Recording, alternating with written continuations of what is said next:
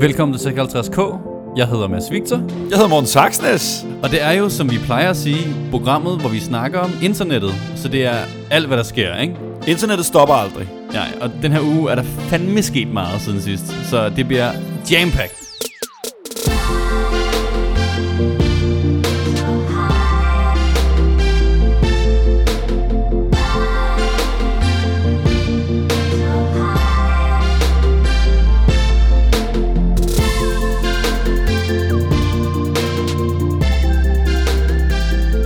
Når jeg gang på gang bliver stoppet på gaden af folk, der har hørt podcasten. Og det, altså det mest, hvis man er til en tech-konference, der er måske en, der kender en. Men der siger de altid, at intromelodien er rigtig fed. Og det er fordi, at det er en, der hedder Fred Nooks, der producerer det. Og det skal man tjekke ud. Prøv, det er jo den bedste del ved den her. Jeg er sikker på, når folk sidder derude, og de hører intromelodien, så er de sådan, prøv, jeg starter den lige forfra. I dag skal vi igennem en del forskellige emner. Vi skal lige runde op på en masse små ting, der er sket. Og så har vi et par store emner. Et er, vi skal snakke om Cloud, som er død. Dem der kender den. Det er en stor nyhed. Skyerne er døde. Og så skal vi snakke om Google. Og det er nok, det er fucking nøjeren over. Så det glæder mig rigtig meget til at snakke om. Men lad os lige starte med måske et lille roundup af, hvad der er sket, ikke? Og altså fordi, at vi har snakket om det før. Vi har snakket om Snapchat. Og de har været udfordret. De mistede en masse brugere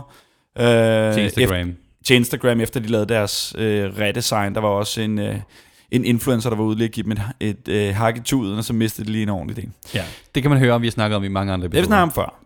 Men hvad er der så sket siden sidst? Fordi de lavede hele designet om. Folk, ja, lige præcis. Og det blev et stort rod. Det vil sige, at forskellige historier blev blandet sammen. Du kunne ikke finde ud af, hvor dine venner var. Det var ikke til at holde styr på længere. Nej. Det brokkede folk over. Altså de blandede Messenger-delen, hvor du kunne sende beskeder til dine venner en til en, sammen med hele Stories-delen, som er den, du også kender fra Instagram i dag, hvor det er en til mange kommunikation. Lige præcis. Det var fuldkommen blandet sammen. Fuldstændig. Og det rod har de så prøvet at gøre op med nu. De er simpelthen krøget til korset og har gået tilbage. Ikke til det oprindelige design på den måde, men nu er det blevet lettere igen at skille skidt fra kanel. Det vil sige, at nu kan du se dine venners beskeder et sted, så du ikke misser noget. Og så kan du se alle de der stories, som du kender alle steder fra. Ja. Et andet sted. Ja. Altså, det er jo dejligt. Altså, nu var jeg lige inde og kigge igen. Det var sådan, jeg var sådan, okay, nu giver det mening igen at bruge Snapchat. Udover at jeg så ikke gider bruge Snapchat længere, fordi der er ikke nogen, der er på. Altså, de kom tilbage til den. Altså men vi har sådan en, i det firma, jeg arbejder i sådan en generel regel. Hvis man laver en ændring, og man ikke hører fra nogen, så er det godt. Og jeg tror, at folk for det meste godt lide design jo, men det er ikke en nyhed, at der kommer nyt design på Snapchat. Det er kun en nyhed, hvis det er lort, og nu er det en nyhed igen, fordi at de prøver at rulle noget af lorten tilbage, ikke? Jo. Er det for sent at rulle den lort tilbage? Det er alt for sent. Altså, inden for en halv time, der var folk ved at brænde internettet ned, fordi de har lavet det her redesign, at der så skal gå en måned eller to, før de tænker, okay, lad os rulle den tilbage. Det er jo alt for sent. Nu kender jeg ikke deres tal, men jeg er ret sikker på, at de har mistet millioner af brugere, som er fløjet direkte over på Instagram. Så det er too little too late. Og apropos Instagram, så er de også kommet ud med noget nyt, eller de har annonceret nyt, der kommer ud. Det er, at man snart i Instagram, der er mange folk, der ligesom ser lækre møbler og lækre tøj på Instagram, og snart direkte Instagram, hvis du ser en lækker trøje, så kan du købe dig derinde. Så en gang sætter du dit kreditkort op, og så kan du købe direkte ind i. At du er digital marketingmand her, ikke? Jamen, jeg synes, det er en game changer. Ja. Jeg synes, det er vanvittigt, og det her, det kommer til, ikke om det kommer til at revolutionere e-handelen, det er ikke på den måde. Nej. Men i dag, jeg ved, at der er rigtig mange, der finder inspiration på Instagram i dag. Ja. Og det de gør, men så kan du have mulighed for ligesom at swipe op og komme videre til et nyt sted. Ja. Så skal du ind og betale. Ved at du kan gøre det instantly nu, så er jeg sikker på, at det kommer til at få succes. Selvfølgelig med tøj og det som gennem brugen af influencer, du bare direkte nu kan gå ind og købe. Jeg er sikker på, at vi kommer til at se rigtig mange små gimmicks, alle sådan nogle ting, der måske ikke koster så meget.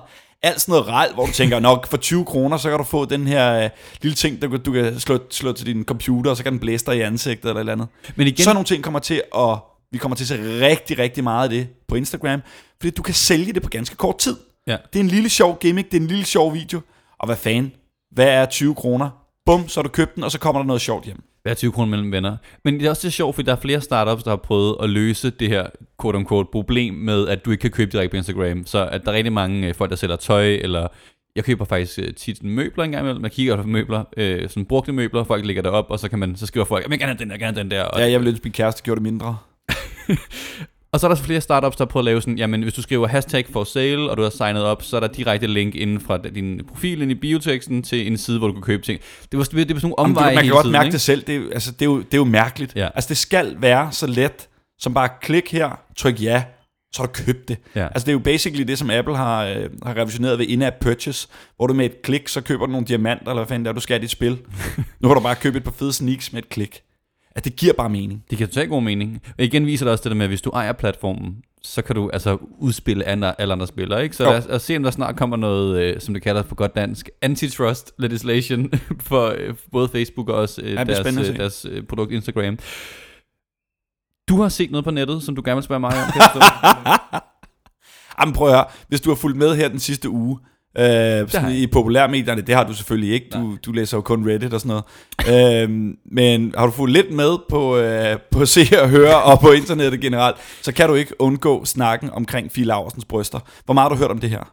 Altså jeg har hørt det, fordi du sendte mig et link. Ja, men det er jo også en fuldstændig vanvittig historie. Fie Laursen, hun er en stor influencer, hun er blogger. Ja. Hun kan reelt set ikke noget, vil jeg mene, andet end at være influencer, så have en blog, hvor hun skriver om alt muligt. Ja. Det er sådan en generelt blog-ting. Ja. Hun har valgt at få lavet nye bryster. Ja. Det skal hun have lov til. Det hun har så valgt at gøre, det er at gå sammen med, jeg tror det hedder Nugard, som kender dem fra busreklamerne, som laver implantater, og livestreame hele hendes operation. Ja. Livestreame operationen, hvor man ser en ligter, får lavet nye bryster. Ja. Jeg spørger dig så, du tror, det er noget, folk gider se overhovedet?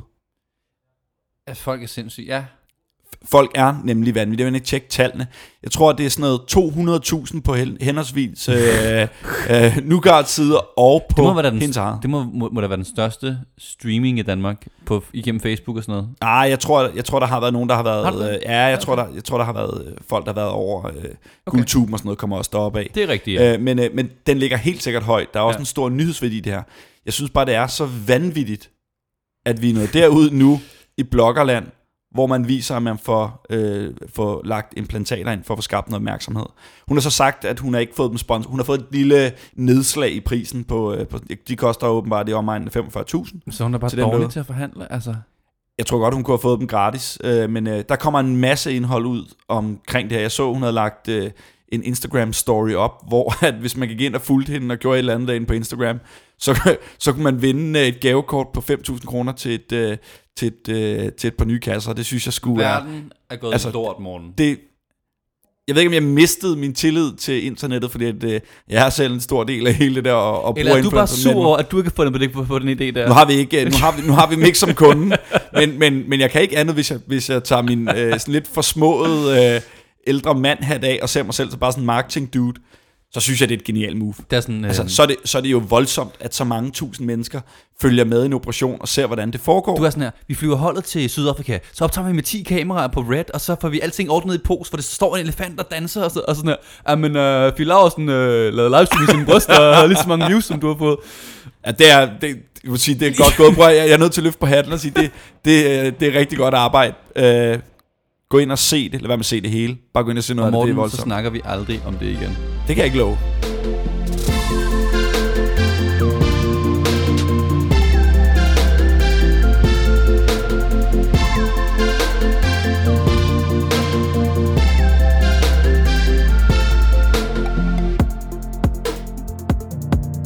Morten.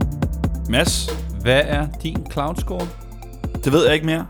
Der var en gang, der kunne du væk mig klokken 3 om natten, og så kunne jeg fortælle min cloud score, og den var høj engang. Den var rigtig, rigtig høj. Jeg kan godt huske det, du var rigtig glad for det cloud score. Jeg var glad, men det var det der med, man har med sit eget lille ego, man gik og pudsede dengang. Specielt også, der var meget aktiv på Twitter, som stadigvæk er det. Det var sådan en ting, hvor man tænkte, okay, nu kan jeg simpelthen finde ud af, hvad min cloud score er. Ja, og hvad var det, cloud scoren var? Jamen, cloud score var en meget simpel ting. Det var cloud score er nu en service, som ikke virker længere. Men CloudScore var en score, du fik, når du tog og samlede alle dine sociale medieprofiler. Så var der en algoritme, der gik ind og regnede ud, hvor god og hvor indflydelsesrig er du inden for et emne. Hvor vigtig er du? Hvor vigtig er du egentlig? Ikke? Hvad er din cloud? Så det var noget, man sagde, sådan, hvor høj er ens cloud? Og der fik du en score fra 1 til 100, Og der vil man selvfølgelig gerne ranke højt. Og de blev så bedre til at gøre det, så man kunne få en cloud score inden for forskellige områder. Det kunne være inden for sociale medier, eller fodbold, eller journalister, eller hvad det nu var. Det var i sin essens det. Og de er så lukket ned nu. Men før vi kommer til, hvorfor de lukker ned, så måske skal vi lige runde, hvad kunne det bruges til, så at have en høj cloud score? Altså, folk vil nok grine derude, for det reelt set er det jo ikke noget, som danskerne gik meget op i, så meget man heller ikke kunne bruge det til. Og hvis man havde kunne bruge det til meget, så er det nok stadigvæk eksisteret. Ja. Men det var sådan en ting, at folk gik ind og kiggede, hvis du skulle ansætte steder, så kunne man godt lige gå ind og slå folks cloud score op, hvis det var inden for den digitale verden. Og sige, hvor indflydelsesrig er han egentlig? Jeg har også hørt om folk, der har lagt deres cloud score med i deres CV, som en måde at sige, jeg har rent faktisk cloud inden for det. Var det nogen, der gerne ville arbejde på TV2? Nej, det var det ikke. Jeg har aldrig selv modtaget en ansøgning. Jeg tænkte, det var dig. Hvis folk havde smidt deres cloud score med, så er det taget det med måske mere med et glimt i øjet, for så er det fandme været sjovt. Ja. Men der er folk, der har brugt det aktivt. Ellers så brugte man det til, der var flere virksomheder, der arbejdede sammen med cloud. Jeg kan huske et eksempel med, jeg mener det var Ford, der gik ind og sagde, prøv at hvis du har en cloud score, der er over 80 inden for bilindustrien, jamen så får du adgang til specielt indhold og kommer med til på nogle presseture. Så det var en måde ligesom at sige, at folk er cool nok til at være med. Ja. Og så kan man tage nogle helt ekstreme eksempler, som var en natklub, tror jeg, i LA, som havde lavet en dør, som du kun kunne åbne, hvis du havde en cloud score på over et eller andet. Der var simpelthen, jeg tror ikke, der var noget håndtag. Du skulle bare vise dørmanden sådan, det er min cloud, velkommen til. Jeg tænker umiddelbart, det måske har været et douchet rum derinde. Altså det har været den sløjeste fest nogensinde. Det har været sådan en absurd nørdet fest. Men igen, så tænkte folk, det er cool, du kan komme ind, hvis man virkelig er noget i dag. Så tror jeg, der står nogle det kan være ham der fra politikken, der var for grimt til at komme ind på Chateau Motel, hvis han havde en højt nok cloud score, kunne komme ind alligevel. Det kan godt være det. Nu er det dødt, så nu er han pretty much fucked alligevel. Og det er nemlig dødt, og det vi skal snakke om i dag, også perspektiverne gående frem. Det er så meget for dansning det der, men det er lige meget going forward. Hvorfor er det ikke fungerer, Morten? Fordi det lyder da meget smart på en eller anden måde, at du kan finde de folk, som har noget influence i forskellige kategorier. Det gjorde det også. De forsøgte også hele tiden at holde det i live ved at give folk specielle gaver, hvis du var god til sådan nogle ting. Ja. Men at the end of the day, så hovedessensen, det der med at have en score på tværs af din platform, gav bare ikke mening mere. Nej. Og det var ekstremt nørdet. Og det interessante er, at der er kommet sådan en underskov af folk nedefra, der bruger de sociale kanaler, hvor cloud ikke giver noget mening. Men hvis du vækker nu i dag en pige på 14 og spørger, hvor mange følgere har du på Instagram, så kan hun sige det. Altså hun kan sige, at hun har 15.216. Måske 17, så der er kommet en til om natten. Det ved hun. Så hvad er den Instagram-like? Sådan noget? 72. Hvem er det største idol? Fie Laursen. De ved de ting. Ja.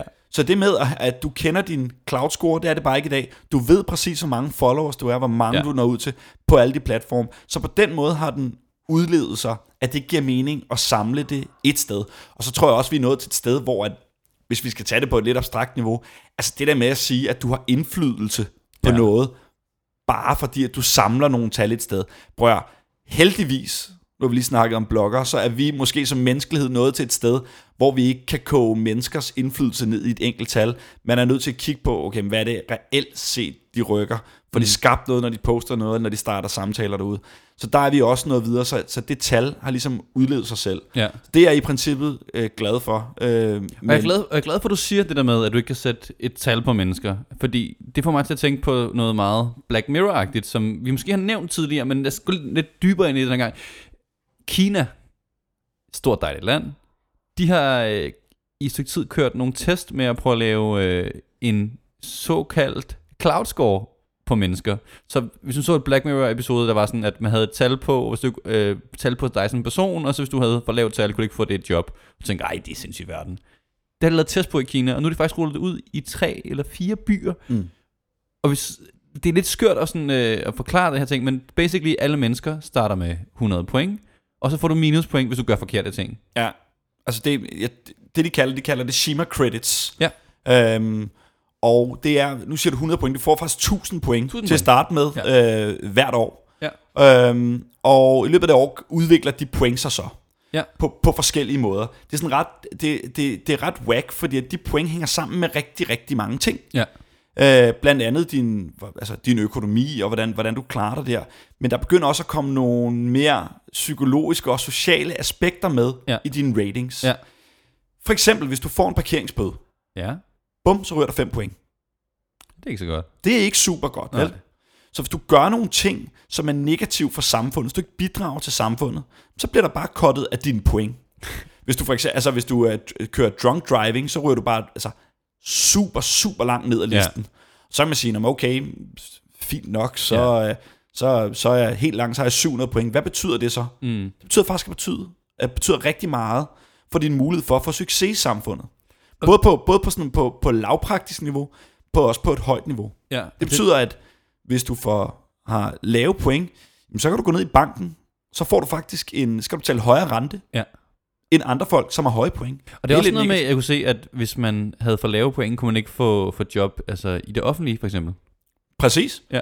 Og det vil sige, måske tænker man, jamen det er måske fair nok, at folk, der er til fare for andre, de kan ikke få samme jobs. Sådan er det nok allerede i dag, det er bare ikke sat på systemet. Der, hvor den begynder at blive endnu mere vild, det er, at ansigtsgenkendelse og sådan nogle ting er blevet ret vilde. Så de begyndte at kunne tracke, og der er vildt mange kameraer i de her byer i Kina. Du kan tracke, hvor du er, og se, hvem du interagerer med. Så hvis du hænger med en fra den kriminelle underverden, så får du minuspoint. Så hvem du hænger med, giver dig minuspoint. Så hvis, det er lidt sådan Jehovas vidner-agtigt. Altså bare sådan, hvis du har en kriminel i din familie, kan du ikke hænge med ham. Nej. Fordi det smadrer dit liv selv. Det er nøjeren, ikke? Ja, men prøv at det er jo voldsomt, altså, men hvis du så kender Kinas historie i forhold til at overvåge, så er det ikke unormalt, at Kina har de systemer. Man har gjort det tidligere i de små kommuner rundt omkring, hvor familier skulle overvåge hinanden, og man skulle sørge for ligesom at holde styr på gelederne. Ja. Så der er måske noget mentalt, der hænger ved den kinesiske kultur, hvorfor de måske også bare sådan, well, but of course, selvfølgelig skal jeg måles og vejes. Men den måde hele tiden at udvikle systemet på, nu siger du, hvem man hænger ud med, det handler jo også om, hvis du gør andre gode ting, hvis du er god ved din familie, eller gør noget ekstremt godt for din familie, som bliver bemærket, så får du flere point. Så det er sådan nogle ting. Jeg læste et interview med en unavngiven person i Kina, de vil selvfølgelig ikke stå frem, der sagde noget meget interessant, at han havde lagt mærke til, at folk nu automatisk begyndt at holde tilbage for fodgængere. Ja. Folk, der har været, jeg har ikke selv været i Kina, men det er bestemt ikke en del af en kinesisk kultur. Jeg har lige været i Shanghai. Der brager du bare folk ned. Ja. Nu bliver det sådan, nu holder du automatisk tilbage, så det er ekstremt adfærdsregulerende. Ja. Og så kan man sige, at det er så ikke positivt. Det er jo det, der er hele debatten. At den her nudging og den her pointgivning er med til at gøre, at folk tager nogle beslutninger, som systemet gerne vil have, er rigtige. Ja. Det er ret voldsomt, den måde, inden for ganske kort tid, ham af gutten, der blev interviewet, sagde, at han havde set den her ændring inden for 2 måneder. Ja. Prøv at forestille dig, hvis vi i Danmark kunne sørge for, at folk, at de ikke gik over for rødt, bare sådan, og slutte det på 2 måneder. Det er ret voldsomt, de implikationer. Så kan jeg godt forstå, at folk står og siger derude, at der er jo ekstremt mange negative slagsider af sådan et overvågningssamfund. Men når der er så mange positive sider med det også. Du er på den her, det morgen? Nej, jeg er på ingen måde. Altså, allerede nu i Danmark, der kører debatten jo allerede i forhold til overvågning. Den kører lige i øjeblikket med, om man skal sammenkøre registre på tværs af systemer i Danmark, som noget, som Venstre er meget fortaler for, at man begynder at køre ting sammen. Så man har de forskellige medical records, så man kan begynde ligesom at lave nogle profiler. Vi er det land i verden, hvor der er mest data på det enkelte individ sammensat, altså i forhold til CPR-nummer kodet op. Og der er en lille sjov sidehistorie til det, det er, at hvis du ser, at der er mange danskere, der har sådan writing credits på store rapporter og på store forskningsprojekter, så er det fordi, at man gerne vil have adgang til den danske data. Så man ringer til Dansk Universitet og får fat i en lektor der, og siger, vil du ikke gerne være co-author på vores paper her? Fordi så kan vi få adgang til den danske data. Fordi den eneste måde at få adgang til dansk data, det er at have en dansk forsker med i det. Så det er kæmpe skørt det her. Men der er ingen tvivl om, at hele det her system med at give credits og overvåge os som brugere, vi har kun lige krasset i overfladen af, hvor vigtigt det er. Og jeg tror måske for den almene dansker, kan man jo godt se ræson i, at det giver mening, at 2 register snakker sammen på tværs, så vi sørger for, at der er folk, der ikke falder ned imellem revnerne igennem vores system, og man gerne vil optimere på det. Det giver i princippet mening. Udfordringen er så, når man begynder at regulere folks adfærd for at strømline vores samfund for meget. Det synes jeg personligt er ekstremt skræmmende. Vi skal ikke begynde at snakke. Det gør det Nej, alligevel. det er skræmmende. Jeg tror bare, der er mange derude, der ikke ser det som værende skræmmende, fordi den her distance, vi har til teknologi, Det går almindelige mennesker op i. Vi snakkede om det sidste gang eller forrige gang med Facebook og overvågning, at det er så langt fra en selv, så har de noget data på en. What do I care? Bare jeg får mine kattevideoer, eller sørger for, at mit barn får en god behandling i skolen, så er data rigtig fint. Man begynder bare ikke at se slagsiderne, når man begynder at lave regningerne ud i fremtiden. Ja. Og der er Kina bare meget, meget længere fremme.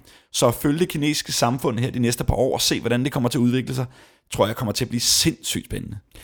Ja, det vil jeg nervepirrende lidt, altså fordi hvis vi er for meget inspireret i den vestlige verden, ikke, så går det ned ad en dårlig vej, ikke? Helt vildt.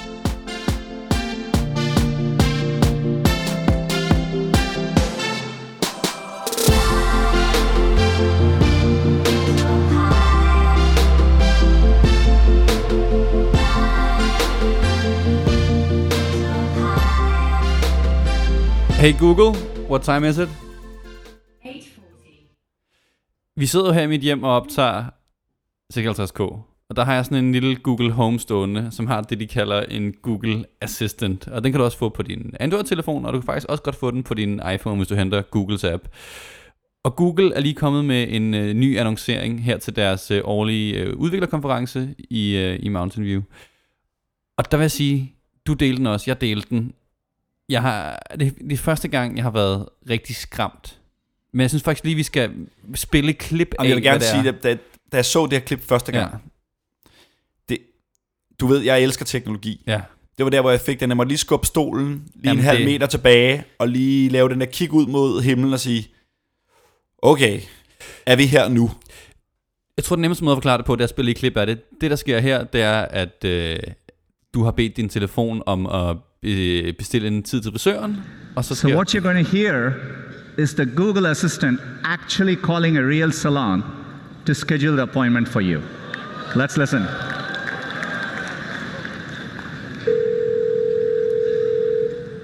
How can I help you? Hi, I'm calling to book a women's haircut for a client. I'm looking for something on May 3rd. Sure, give me 1 second. Sure, what time are you looking for around? At 12 p.m. We do not have a 12 p.m. available. The closest we have to that is a 1:15. Do you have anything between 10 a.m. and 12 p.m.? Depending on what service she would like. What service is she looking for? Just a woman's haircut for now. Okay, we have at 10 o'clock. Det som I hører her, det er, at det er Google Assistent, der ringer til en frisørsalon og booker tiden fra dig, og har en samtale med en frisør, uden at frisøren ved, at hun snakker med en kunstig intelligens.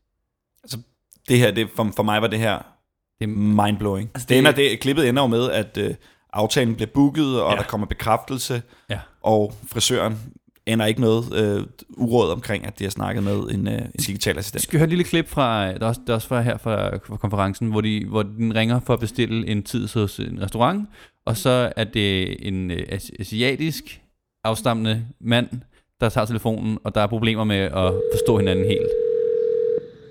See how may I help you? Hi, I'd like to reserve a table for Wednesday the 7th. For 7 people? It's for 4 people. 4 people when? Today? Next Wednesday at 6 p.m. Oh, actually we leave here for after 5 people. For 4 people you can come. How long is the wait usually to be seated?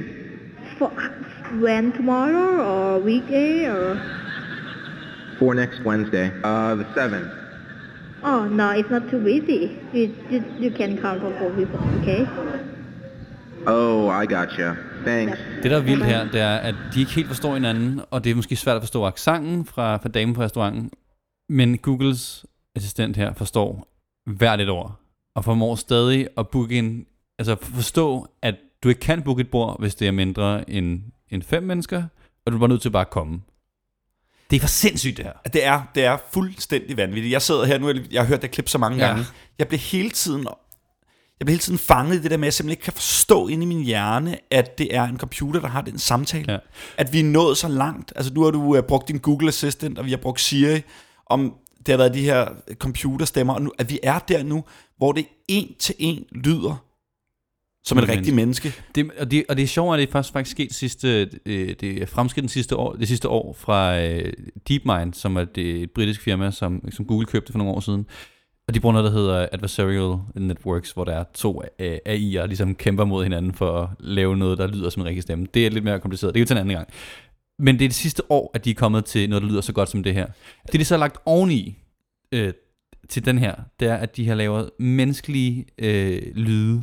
Så der, hvor folk griner, og det synes jeg faktisk ikke er så sjovt, men det er at robotten siger, og lige siger, igennem. Robotten ved godt, hvad den skal sige. Men for at mennesket føler sig snakket til et andet menneske, så skal du have det der, og det, jeg synes, det er nøjeren, ikke? Nøjeren. Det er, at den ringer op, og det andet menneske ikke ved, at det er en robot, den snakker til. Ja. Og det er der rigtig meget pushback på. Så altså, folk... Internettet, at de reaktioner, som vi har lige nu, har internettet jo også. Altså, så folk derude var sådan noget fedt, but scary shit. Ja. Altså det her, nu er vi der, hvor den er ved at komme over, hvor folk fik den der, wow, det her, det er nøje. Ja. Det, som jeg følte, det var, at man snakker tit om sådan, at kunstig intelligens er sådan en black box, hvor du ikke ved, hvad der sker og sådan noget, men også i forhold til, at den ikke er ude i den rigtige verden. Altså, jeg snakker om min telefon, men jeg ved godt, det er en AI. Jeg har selv spurgt den om noget. Her følte jeg for første gang, at den springer ud i den virkelige verden og påvirker menneskene, uden at vi har bedt om det. Og det er første gang, jeg ser det ske. Og så også på længere sigt på sådan en grand scale, at det kan ske. Google siger også, at de kommer til at rulle ud. I kan nok, hvis man søger på en restaurant. Det var Kristi Himmelsfartsdag forleden dag. Du ved ikke, om den er åben eller ej, fordi det er helligdag. Så står, at den måske er åben, men det kan godt være påvirket af, at det er helligdag. Og der tit så ringer man til restauranten og spørger, og det er der mange folk, der gør. I stedet for det, så vil Google i baggrunden lave opkald til restauranter og butikker og spørge dem med en kunstig intelligens, om de er åbne i dag, og så opdatere deres tider. Jamen prøv at høre, det er jo både genialt, men også mindblowing, at vi er der endnu. Prøv at forestille dig, den form for data nu, som Google ved et opkald bare kan trække ud af os. Altså når din telefon ringer, og du tager den, så ved du ikke, hvem du snakker med. Det kan være Google, der bare er i gang med sådan, okay, hej, vi skal lige have fat i Mads, jeg skal lige vide et eller andet omkring hans nye nummer, eller et eller andet der, for det er der folk, der søger på. Hvis du overvejede, at det her kommer i dårlige hænder, det er altid det, man snakker om, ikke? Men sådan, nu vi snakker om Cambridge Analytica, der havde psykologiske profiler på, hvad var mange millioner? Ja, det var absurd mange millioner. Overvej at sætte det sammen med en AI, der ringer folk op, og lige presser på deres knapper, ikke? Jeg ved godt, at du er lidt bange af natur, og du er ikke så vild med indvandrere, du er bange for at miste dit job. Så ringer jeg bare til dig, eller det gør AI'en, ringer til samtidig fra en serverfarm 1 million amerikanere og overtaler dem lige så stille. Ja, fordi det vi snakker om lige nu, det er jo Google, der har teknologien. Men når vi ved, hvor hurtigt teknologisk udvikling er, så går der jo ikke lang tid, før det her det er noget, som vi kan tabe ind i. Det vil sige, at noget, som andre virksomheder får adgang til. Og så bliver det maskiner, der ringer op, og så kommer det til at være allemands eje. Det er noget, som du og jeg kommer til at kunne bruge i fremtiden. Og så begynder folk så at bruge det måske i en eller anden ond hensigt. Men lige en enkelt kommentar til det, du sagde før. Fordi da der kom det der pushback, altså hvor internettet var ved at gå amok over, hvor farligt det kunne være. Det var det, så Google gik ud og sagde efterfølgende, okay guys, we hear you. Når vi ringer op, så husker vi lige, at vi identificerer os selv som værende hej. Det sagde de nok vil gøre det. Ikke præcis, hvordan de vil gøre det. Men jeg går ud fra, at det er jo selvfølgelig en let ting for dem at lægge ind og sige, hey, I'm a digital assistant. Jeg vil gerne gøre det her for dig. Så det er måske et lag, der kommer på fra Googles side. Det kommer bare ikke til at være standard. Altså det, som Google har gjort med alle andre ting, de har lavet, det er, at de lægger alle deres ting open source. Og det er stemmegenereringsting her, ligger også som open source. Og det seje ved de gør det, ikke? Det er, at de er altid foran. Fordi alle bygger deres teknologi på Googles teknologi. Så de er altid bare de der 5-10 år foran alle andre. Det er pisseskørt. Morten, det er jo lidt nøjere det der med, at du ringer menneske. Vi ringer op af en computer, ikke? Mm. Men hvad hvis en computer ringer op til en computer, ikke? Altså, er det ikke ligesom, så er det bare 2 computere, der laver aftaler med hinanden, er det ikke? Altså. Det er jo et eller andet sted fint nok. Altså, så undgår man vel fejl. Så har du ikke sprogbarriere. Måske. Altså, spørgsmålet er, det er jo også der, hvor altså, så er det er jo ikke 2 maskiner, der har en samtale så sammen. Nej. Så er det vel bare 2 API'er, det ved du alt om, der bare snakker med hinanden, og så er det sådan, okay, jeg siger bare, skal book en frisørtid, så har de jo ikke sådan en for sjov samtale, som så ender ud med, at du får en frisørtid. Men vi havde det på, altså inden for aktiemarkedet, der er der rigtig, altså mest af handel foregår, det er algoritmer, der er handlerne. Og der havde vi det som, var det store flash crash, ikke ud for at gå i detaljer, men der var 2 algoritmer fra 2 forskellige firmaer, der interlockede i sig selv, og så de ramte hinanden. Der skulle algoritmer ramme hinanden forkert, ligesom 2 fulde folk på en bar, ikke? Og så kunne de ikke forstå hinanden, og så fik de bare markedet til at crashe. Mange milliarder forsvandt på markedet for de 2 algoritmer. Det, der kommer til at ske, det er, at vi kommer til at se frisører blive totalt overbooket, fordi i fremtiden det er bare, hey, har du en tid der? Yes, har du en tid der? Så kører det bare frem og tilbage. Der er faktisk en blockchain firma, som har lavet noget, de kalder botcoins, som er det som skulle være en protokol til botter til at snakke med hinanden, og så bruger du coins til i forhold til samtale. Der er masse gode idéer derude. Det minder mig om en af de gamle viralvideoer, sådan en spoof, hvor man fik 2 man ringer til en kinesisk restaurant i det ene rør, og ringer en til en anden kinesisk restaurant i det andet rør. Og så starter man begge samtaler sådan, hej, jeg vil gerne bestille en sursød kaj, og så lader du dem snakke med hinanden over røret, og det udvikler sig til den mest vanvittige samtale. Ja, jeg tror, der er en ting, vi skal runde her, ikke? Vi skal politikerne i gang, fordi at jeg havde ikke set det her komme så hurtigt, og vi er begge 2 nørder. Jeg tror heller ikke, du har set det her komme. Nej, ikke. Men det betyder lidt, at vi er nødt til at være foran, ikke? Altså, vi har set med Facebook, hvad der sker, når vi prøver at lade de her tech-giganter regulere sig selv. Og det kan godt være, at Google siger, at vi ordner det. Men vi er nødt til at få nogle regler for det her. Altså, det vil være en nem regel at sige, hvis du har en AI, der udgiver dig for at være menneske, skal du interessere dig selv som robot med det samme. Det er en nem regel. 100%, det er jo, altså det er en no-brainer. Ja. Men jeg tror bare, altså problemerne er jo på ingen måde løst der. Altså hele de her data-implikationer, der kommer med det her, er jo for store, med al respekt til vores politikere, at de på nogen måde kan forstå det her. Det er jo ikke bare at kigge et halvt år ind i fremtiden. Det her, det er groundbreaking ny teknologi, som kommer til at betyde for meget. Så er det godt, at vi har fået en ny teknologiambassadør, og vi føler, at vi er rigtig meget på forkant. Altså, det her, det er så vigtigt, at vi kan simpelthen Tommy ordner den her. Tommy ordner den. Hatten af Tommy. Tommy kommer til at gøre meget godt, men altså, jeg tager ikke en mand. Han er jo ikke sådan en teknologisk supermand, der kan klare det her. Lige for endte på en positiv note. Det er nøjeren det her, ikke? Men jeg kommer nok til at bruge det også, for det er lidt fedt også, ikke? Jo, ja.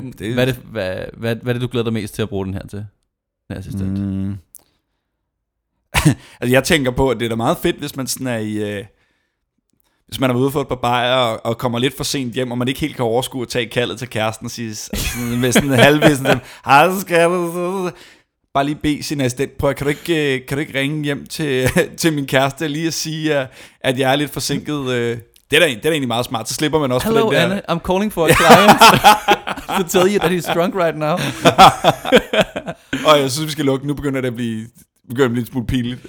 Tusind tak for, at I har givet at lytte med i dag. Husk at gå ind og subscribe, hvor du hører podcasten her, og så gerne gå ind på iTunes og skrive en anmeldelse. Det bliver vi altså mega glade for, og det hjælper også andre lyttere til at komme til. Det booster ikke vores cloud længere. Nej, men det kan booste vores iTunes rating. Men derudover så vil jeg bare videre om et par uger.